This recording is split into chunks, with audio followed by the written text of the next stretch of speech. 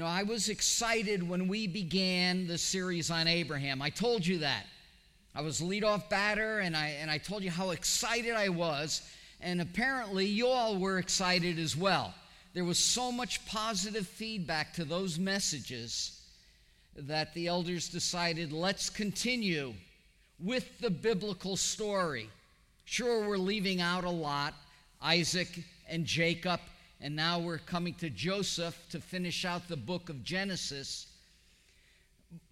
But if you could relate to Abraham as an individual with yo-yo faith, sometimes trusting in God, sometimes trying to do things in your own power and failing, if you could relate to Abraham as a believer, you will be able to relate to Joseph not so much as a believer, but as someone who experienced a lot of bumps in life, a lot of bad situations and circumstances. You're going to be able to see yourself and your life through the lens of Joseph. Joseph is really, more than anything else, a study in the sovereignty of God, as our title slide for the series of messages shows. What is the purpose of the Joseph saga, the Joseph story, from Genesis 37 to Genesis 50?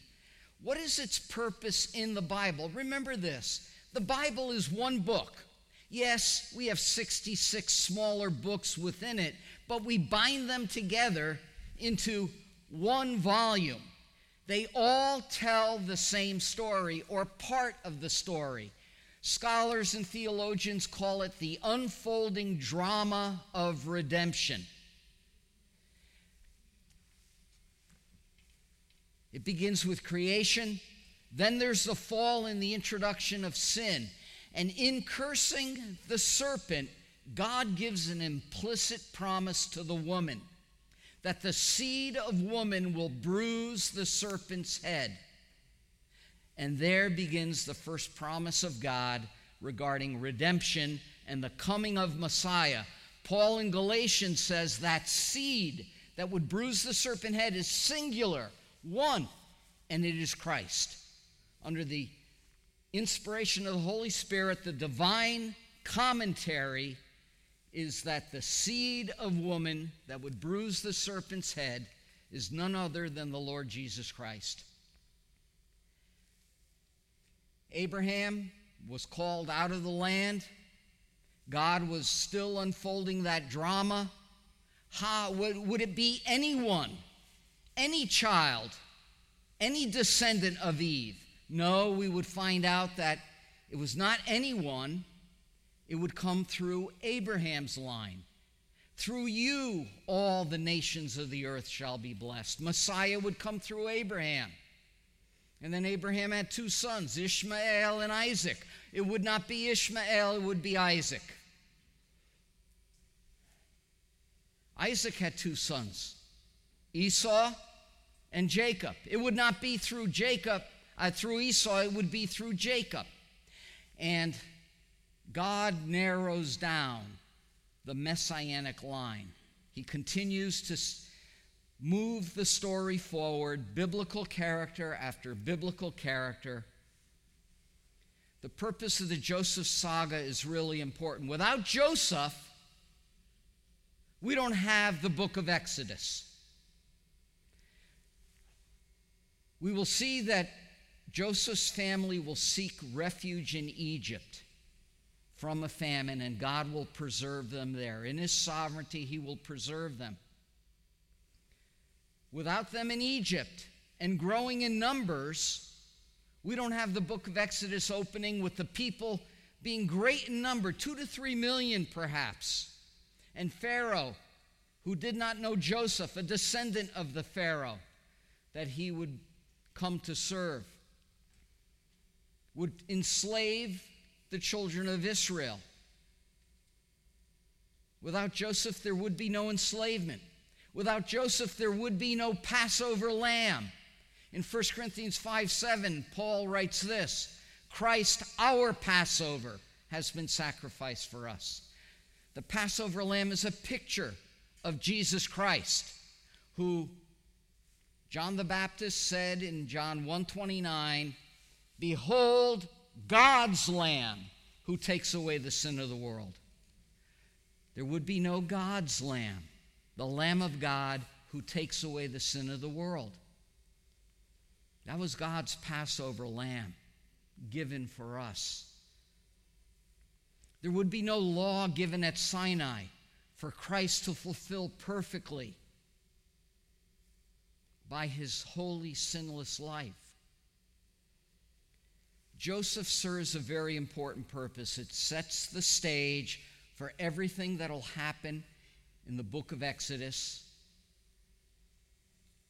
Leviticus, Numbers, Deuteronomy, Joshua coming into the land.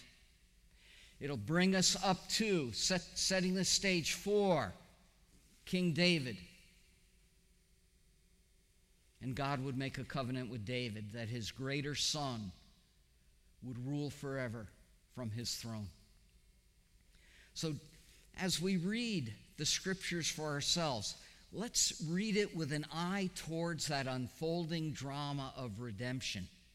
And you'll see as each message is given how God's sovereignty in the life of Joseph is really setting the stage and helping to move forward that unfolding drama of redemption. Abraham, the life of Abraham was a study in the faithfulness of God in the life of a believer. And it was characterized by a key verse, Genesis 18:25, "Shall not the judge of all the earth do right?" God did right when he called Abraham out of Ur of the Chaldees. God did right when he made Abraham wait. God did right when he ratified a covenant with Abraham in chapter 15 after Abraham's faith was starting to waver a bit. God was right to make Abraham wait again. God was right to chastise Abraham when he tried to fulfill the promise in the flesh. God was right to give him a painful reminder with the covenant of circumcision. God was right to tell him to, after Isaac, the child of promise, was born, to send Ishmael away. God was right in that. God was right years later when he told Abraham to sacrifice his son. This is the key verse that shows us God's faithfulness. His faithfulness was always right. In Joseph's case, it's a study in the sovereignty of God in the life of a believer. Just as God was sovereign over Joseph's life, God is sovereign over your life and mine. Every aspect, every situation, every circumstance, every bump in the road of our life, God is sovereign over. The key verse that defines Joseph's life, Joseph himself says to his brothers in the final chapter, in Genesis 50, verse 20, Joseph is speaking, "As for you, his 11 brothers, you meant evil against me, but God meant it for good in order to bring about this present result." The whole family, 70 people in all, in Egypt, rescued from a famine, in order to bring about this present result, to preserve many people alive. This is what God wants to do through each believer here this morning. Preserve many people alive. He wants sovereignty over your life. He has sovereignty over your life. He wants us to submit to that sovereignty and to be used by him the way Joseph, as we'll see in the coming messages, Lord willing, was used to preserve many people alive. There it was from a famine. For us, we are entrusted with the gospel, to share the gospel of Jesus Christ with a lost and dying world. The title of today's message is God's Sovereignty Over Family Dysfunction. If there's anyone here this morning who has never experienced, even in the slightest, family dysfunction, then I have nothing to offer you. Okay? You can pray for the rest of us. But you can't read Genesis 37 as our brother Joey did and not notice dysfunction after dysfunction after dysfunction.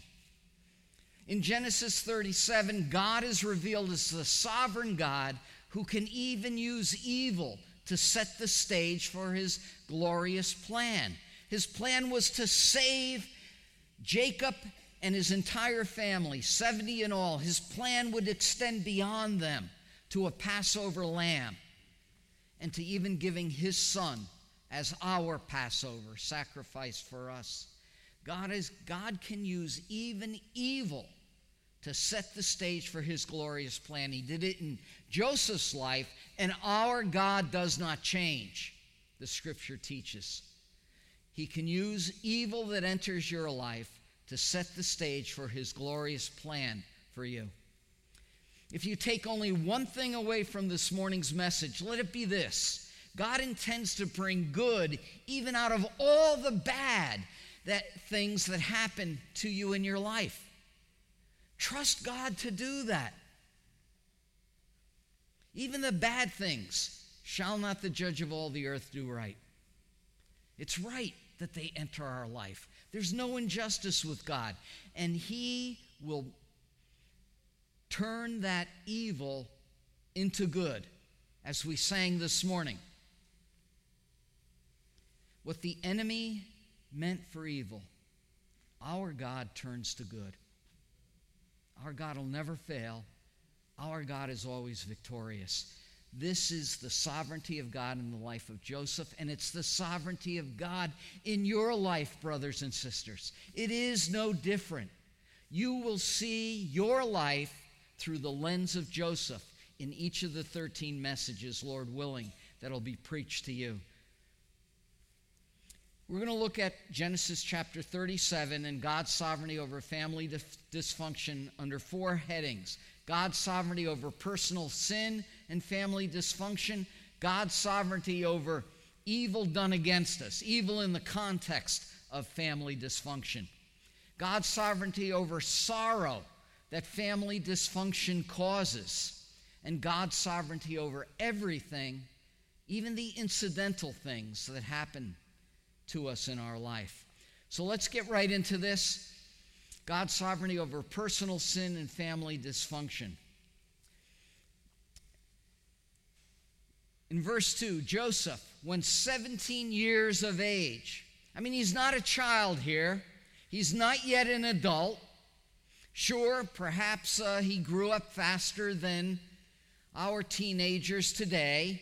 I understand his father Jacob, who was also called Israel, didn't allow him to partake of social media, okay? So that probably helped him to grow up a little faster. He didn't have to worry about mean tweets.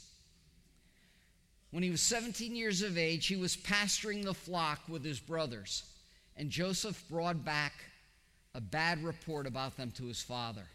Now, I can't be dogmatic that this is personal sin here. The scripture doesn't say it was. It doesn't say it wasn't. But as we read that entire chapter together, we noticed some things about Joseph that his father helped fuel and grow in Joseph's heart.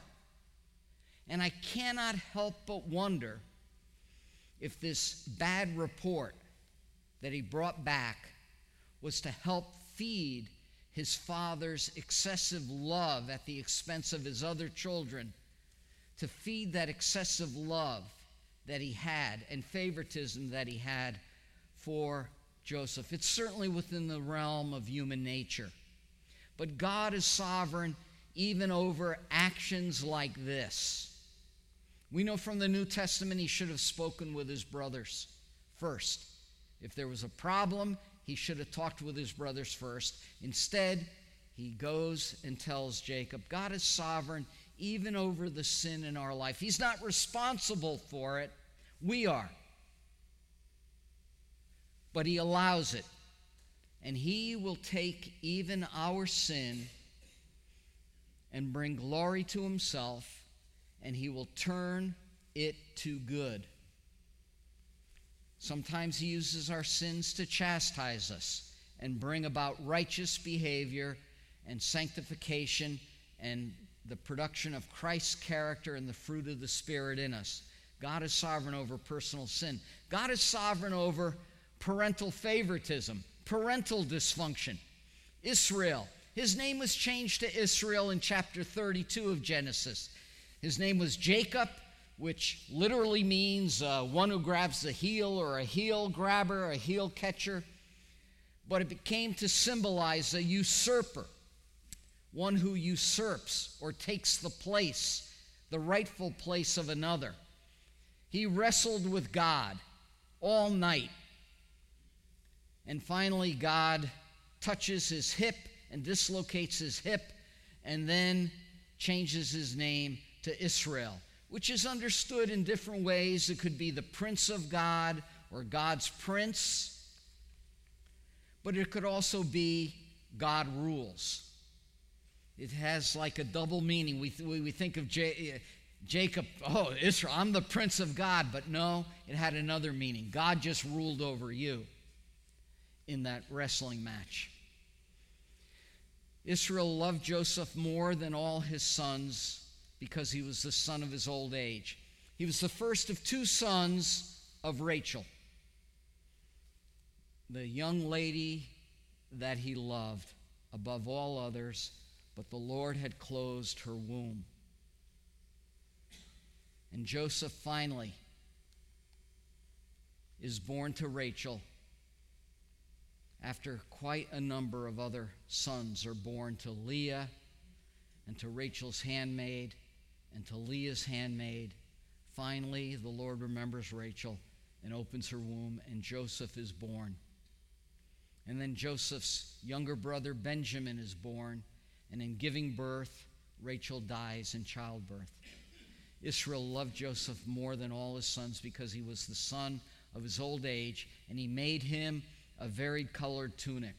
His brothers saw that his father loved him more than all his brothers, and for this reason, because of that parental dysfunction, they hated him, and they couldn't even speak to him.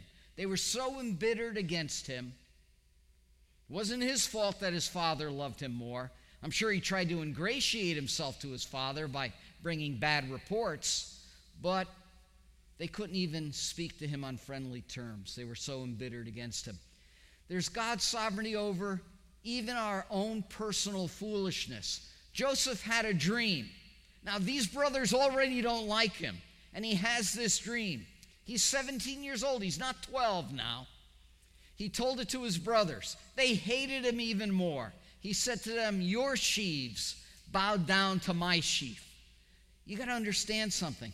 In those days, birth order was important.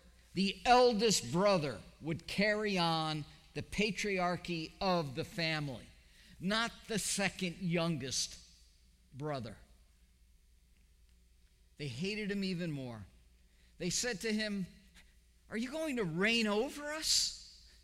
Or are you going to rule over us?" So they hated him even more for his dreams and his words.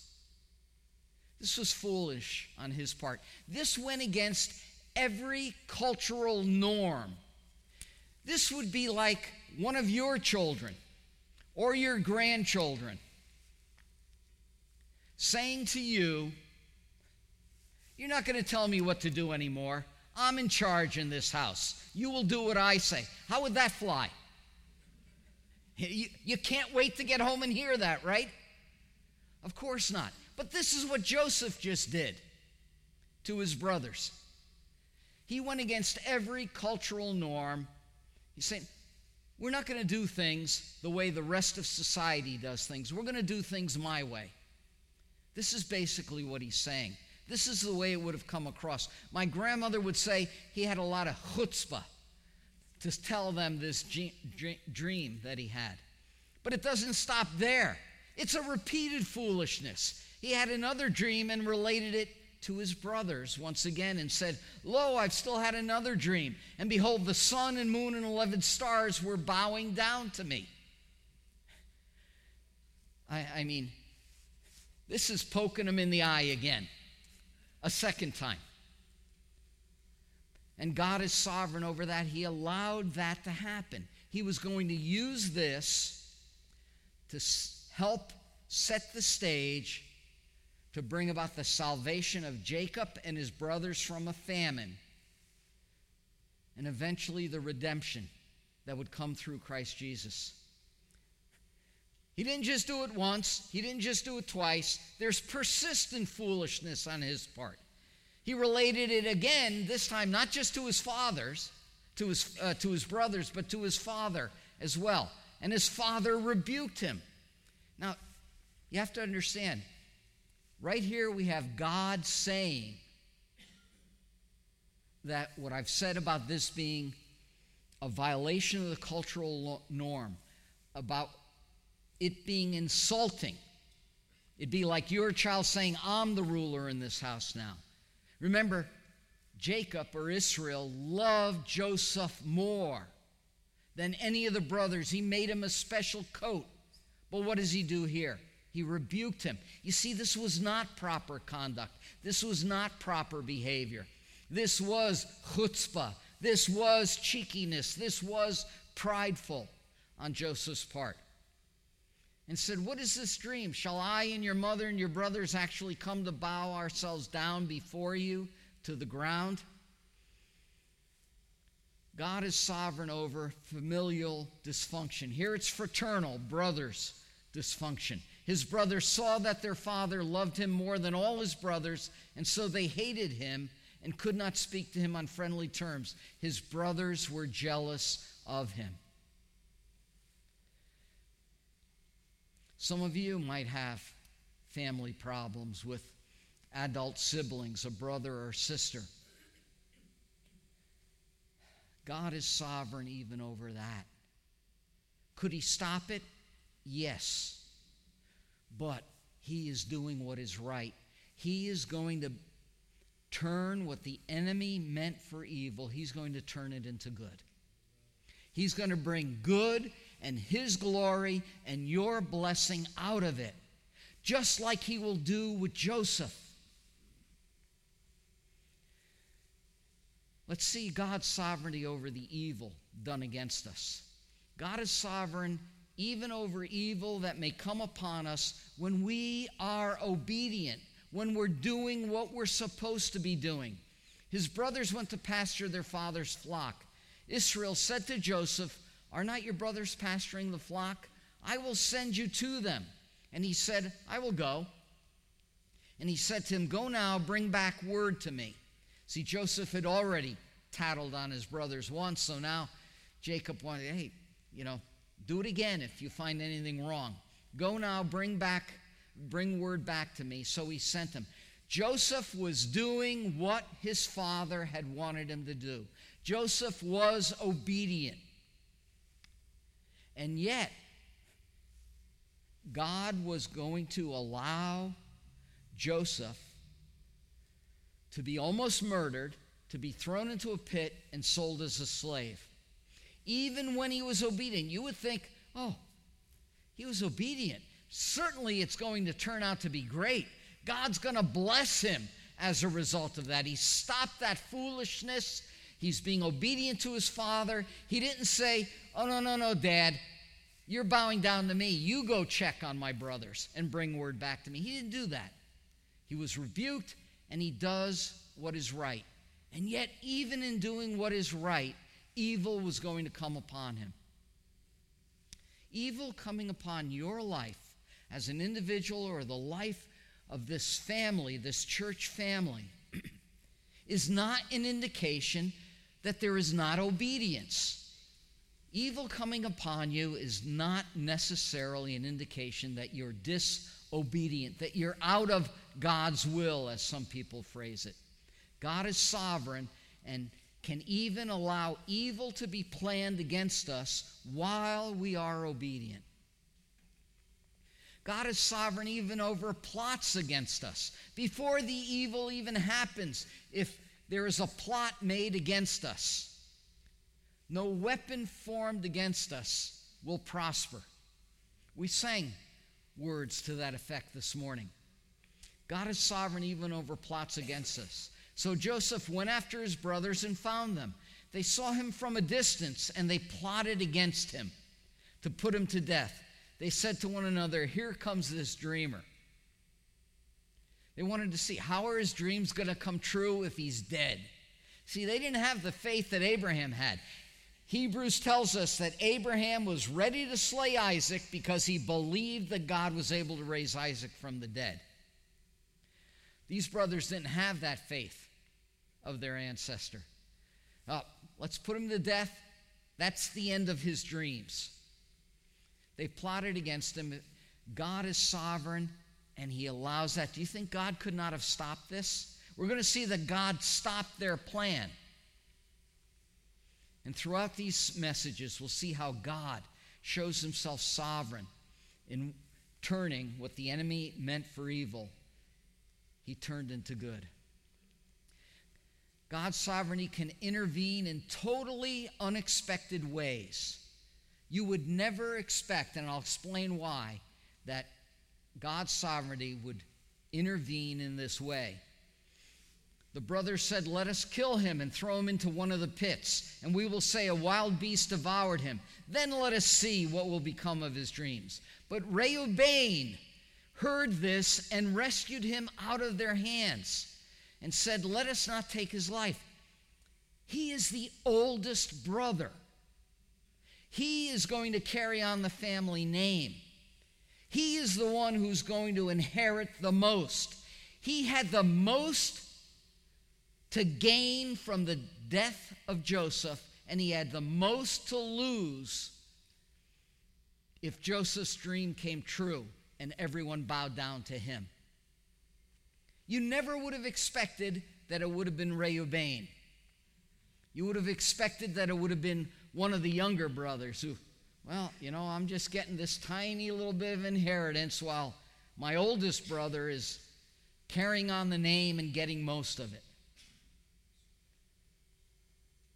God can intervene in the most unexpected ways, using people that you would never expect, using means that you would never imagine he can use. God can use them to intervene in trials in your life. God's sovereignty can rescue us at any point whatsoever. Reuben said, shed no blood, throw him into this pit in the wilderness, but do not lay hands on him. He said this that he might rescue him out of their hands to restore him to his father. When Joseph reached his brothers, they stripped Joseph of his tunic, the vari-colored tunic that was on him, and they're going to throw him in a pit. God could have rescued Joseph before he was in the pit. God could have rescued Joseph before he first fell into their hands and they stripped him of his tunic. But God didn't. God can rescue at any point. And Reuben's plan is to rescue him out of the pit and restore him. Now we know from our brother Joe reading the chapter that that plan is going to fail.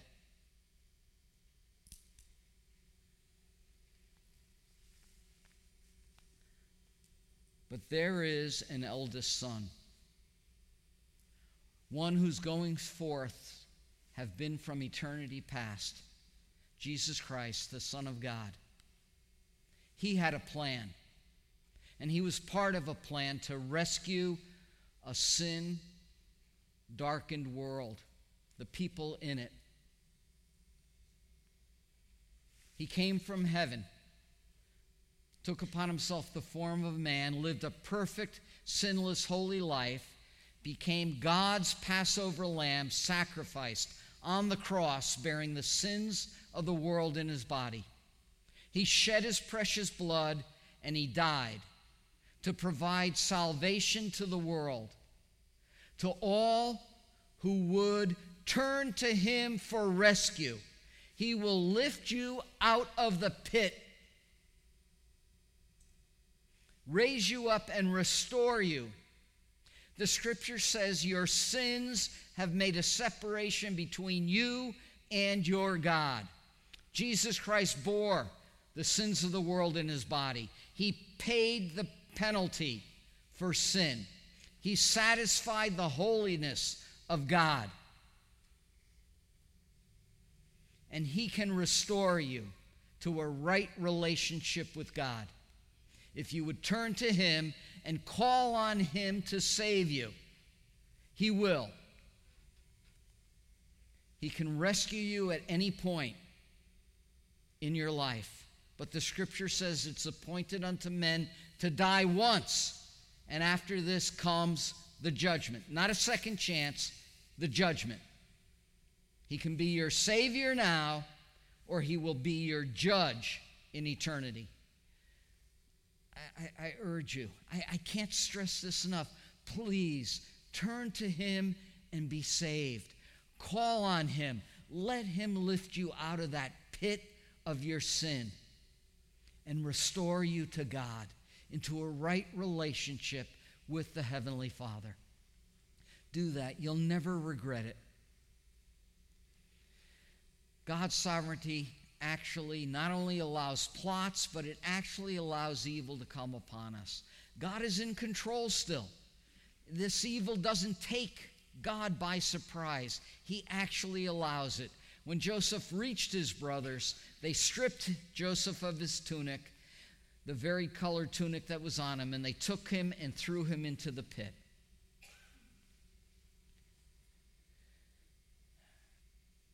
Our Father in heaven, when it comes to his children, is too loving to ever do anything unkind and too wise to make a mistake.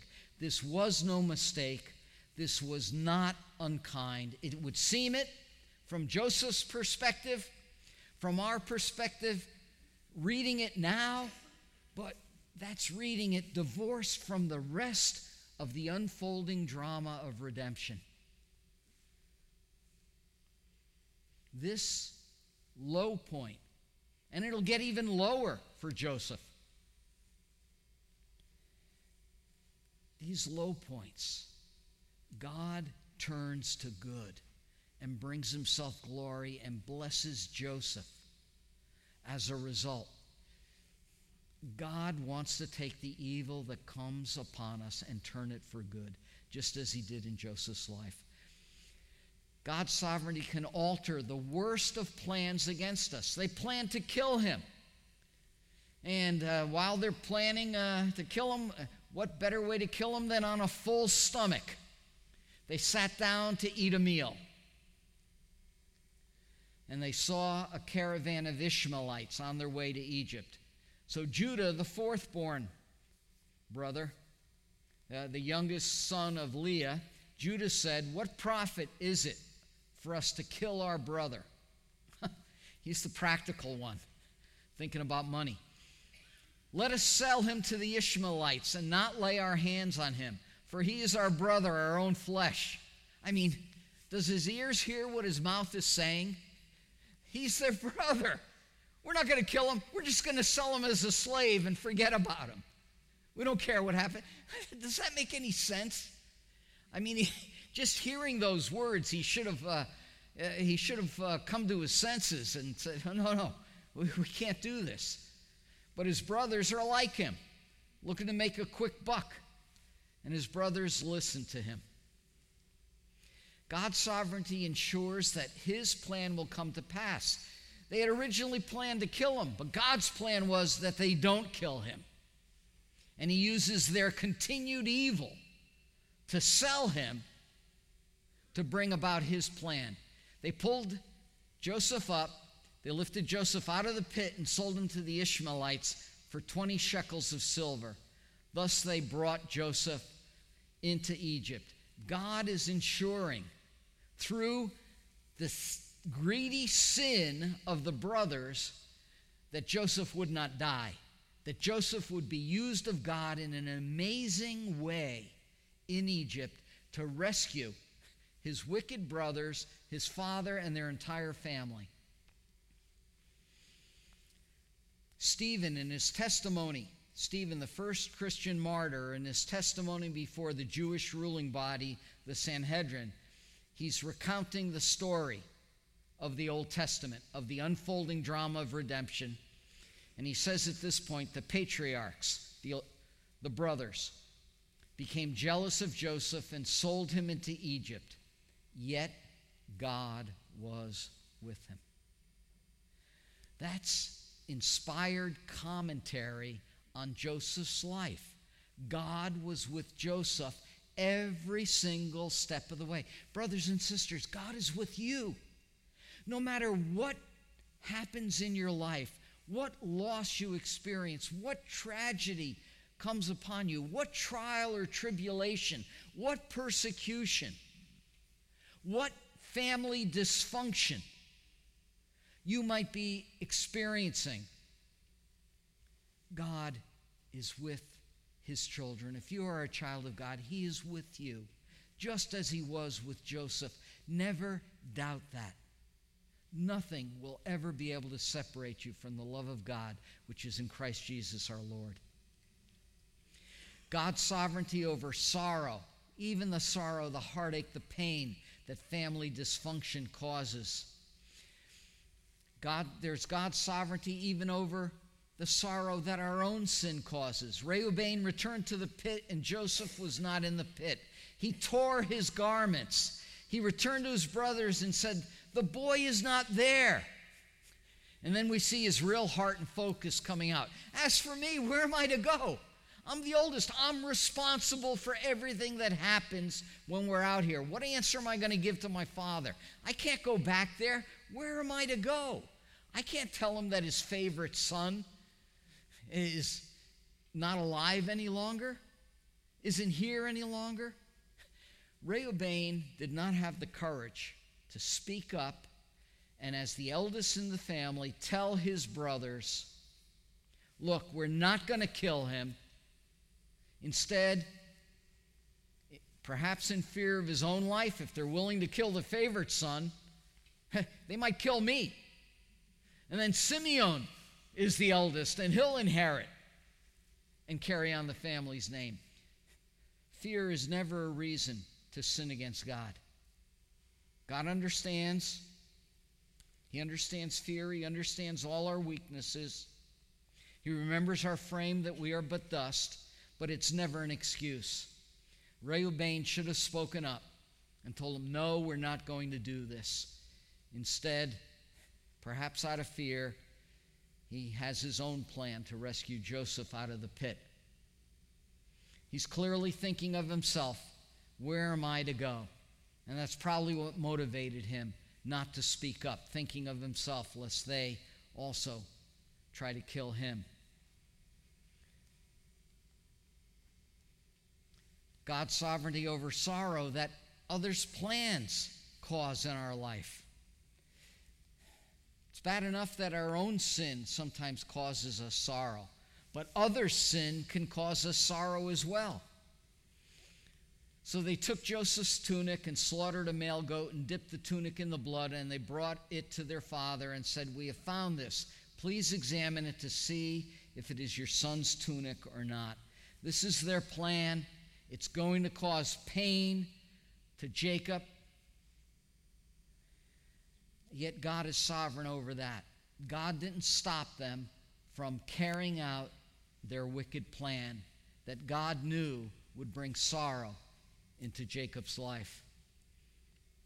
God is sovereign over other sin that causes pain that in our life. He examined it. Jacob examined it, and he said, it is my son's tunic. A wild beast devoured him. So Jacob tore his clothes and put sackcloth on his loins and mourned for his son many days. God allowed this sorrow.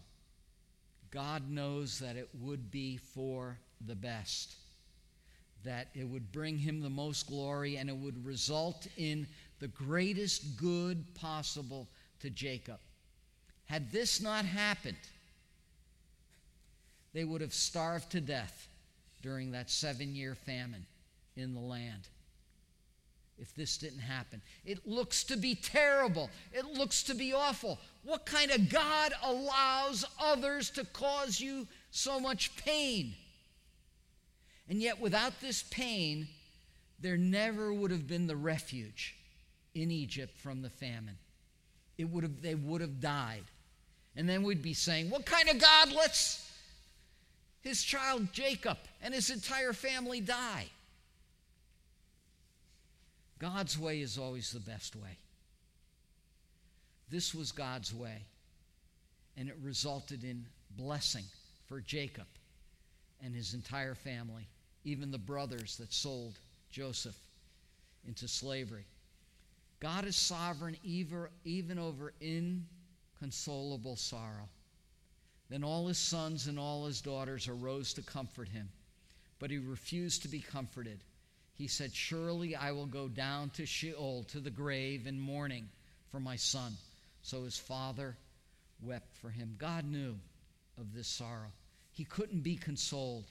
The rest of his family, all of them together, did not matter as much to him as Joseph did. Sometimes God has to allow that inconsolable sorrow to come upon us. Clearly, Jacob's love for Joseph was misguided in the degree, not in the placement, but in the degree of that love, that he loved him more. And God had to take from Jacob that which he loved the most in order for Jacob to be blessed later on, Jacob and his entire family. God is sovereign over everything that happens to us in our life. The last verse of the chapter. The Ishmaelites sold him in Egypt to Potiphar. Probably over 1 million Egyptians. And yet, it's to Potiphar. What are the odds? 1,000,000 to 1. The long shot. And yet, this is the person that Joseph is sold to. Pharaoh's officer, the captain of the bodyguard, those who protected Pharaoh. This man had an in with Pharaoh. God is sovereign even over that. Think of all the different people who might have bought Joseph, but it was Potiphar. God is sovereign over everything, even these little incidental details. And the same thing in your life and mine. God is sovereign over those. He allows them. He brings them to pass. He allows some to come to pass. Every event, every little detail, nothing is incidental. It is all part of his plan. And it wouldn't be his plan if any of them were missing from our life. Stephen again says God was with him and rescued him, as we'll see in the coming messages, from all his afflictions. Here he rescued him from being murdered. He rescued him from that pit. And he will end up granting him favor and wisdom in the sight of Pharaoh. If not for being sold to Potiphar, how would he have been granted favor and wisdom in the sight of Pharaoh? In conclusion, in Genesis 37, we've seen that God is revealed as the sovereign God who can even use evil to set the stage for his glorious plan. And again, please take this lesson home with you, that God intends to bring good even out of all the bad things that happen to you in your life. He will turn them for good. So let me challenge you in closing today. Will you begin to understand that God is sovereign over everything that enters your life? Will you see everything as coming from God? God knows what he's doing. You and I, we don't always know what he's doing. We can't understand his plan. His ways and his thoughts are so far above ours. But will you understand that everything that enters your life comes from God? He's sovereign over all of it. And today, will you begin to realize that even that which appears to be evil, God will turn to good? Doesn't matter what it is that's entered your life or will about to enter your life. God can turn it to good. He gives us beauty for ashes, the oil of joy for mourning, the garment of praise for a spirit of heaviness. Why? That we might be trees of righteousness, the planting of the Lord. Let's pray. Father in heaven, how we thank you so much that you are the sovereign God. We thank you for opening our eyes to view our life in a new way, that it is you who is in control over everything. And we thank you. That is such a great comfort, that there's nothing that's come upon us or will come upon us that takes you by surprise, that you're aware of it all, and that whatever is meant for evil against us in this fallen world, you can turn to good. And we thank you for that. And we thank you that you are such a loving God. Oh, dear God, as we go from this place, may it be that our hearts are uplifted, that we sing your praises, and that we trust in you and truly believe that you know what you are doing. Bring yourself glory, we pray, through the lives that we live. For your name's sake, amen.